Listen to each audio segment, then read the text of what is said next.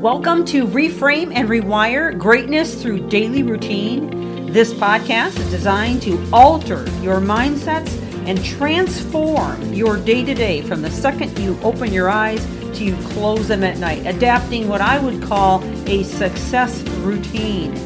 This series is liable to change your life, and it's never the big things that you do, but the littlest things you do every day that make the biggest difference. And now, on to the podcast. Thank you for joining. Well, welcome back to the podcast as we continue in the series on powerful daily habits, improve mental health. Now, that sounds like a statement more than a question or more than an informative statement, but that's because it is. This is a fact. There have been many studies that have shown that when you have powerful daily habits, they actually do improve mental health. And that's what we're getting to the bottom of on all of this. So I've covered a lot of material so far. And if you're just now joining us, I would encourage you to go back to the very beginning as we are moving into part 9 on this. So we're a little over a week into it. And there's been a lot of information divulged from the very beginning of this. So please go back and listen. We've talked about the importance of understanding why you need to have these powerful habits. We also talked about how foundational insights we talked about foundational insights that are critical to it.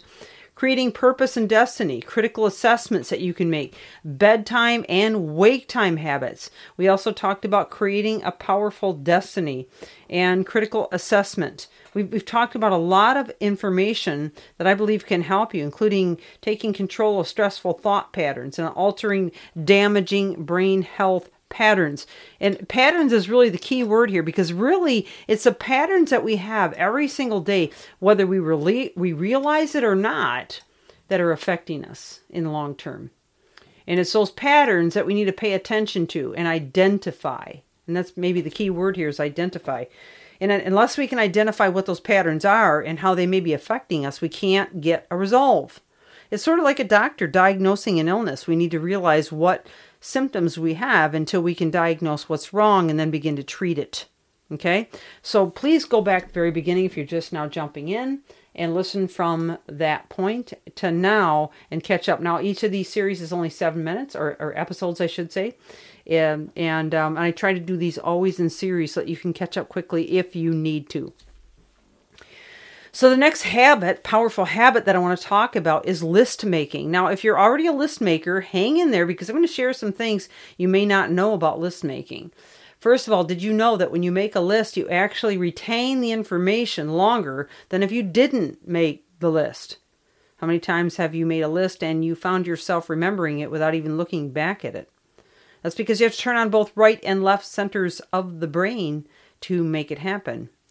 Writing a to-do list at the beginning of the week or beginning of the day can help you plan what you need to get done, prioritize that plan, and organize it to execute the tasks on the list. Plus, nothing will slip through the cracks, and you will feel much more on top of your game in knowing what you need to do and when you need to do it.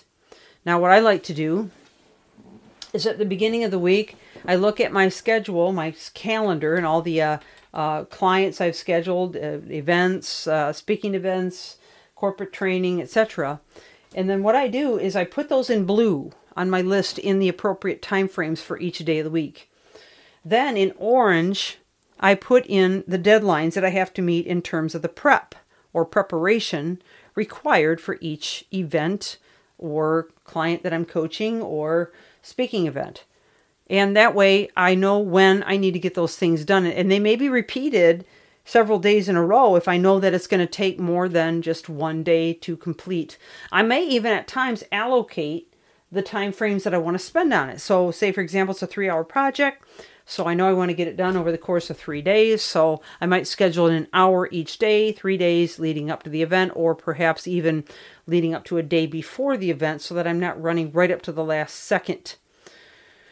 Then in yellow, I put in other things that I know I need to work on for either future events or future training, or perhaps projects that I'm working on that I know I need to slot in to make sure they get accomplished. And then in green, I put in for each day of the week things that are important to me that I do accomplish, but not necessarily, they're not on a deadline or a time restraint. They just need to get done. And so then those go into the days that I'm not overbooked with, say, several blue events or several orange deadlines. That way I can levy out where they can fit in best and feel more organized, okay? And then finally, I put in the no color or blank or clear events. So in other words, they're not highlighted at all. Those things that I'm working on, but they don't have any kind of deadline or prioritization. They're not really, I guess, important, but they are things that I should be working on. And then in gray, I have personal items. So now these things are all put into a spreadsheet I use on Excel. And then when I get them finished, I either clear them off, or perhaps if they're not finished, they get moved to the next day. So this helps me to kind of see my whole week at a glance in advance and decide what is most important. And at times, well, actually in the morning of each day, I will put numbers on them. So I have another column for numbers. So I will put 1, 2, 3, 4, 5 in the order that they need to be done, so that I am starting at the beginning of the day. I'm not just looking at all of my blue and my orange without any kind of order in mind. But I've numbered them in such a way, and I've got kind of a rule in my head. All of the orange ones have to be numbered. The blue are automatic. They have to be done. They're on the calendar. They're going to be automatic.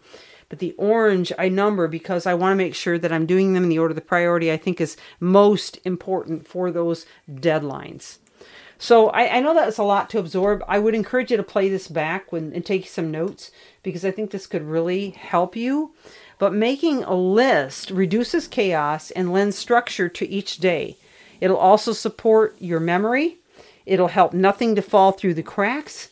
It will reduce a massive amount of stress because you have it in writing. You know that it's on the schedule and it is in the right priority order.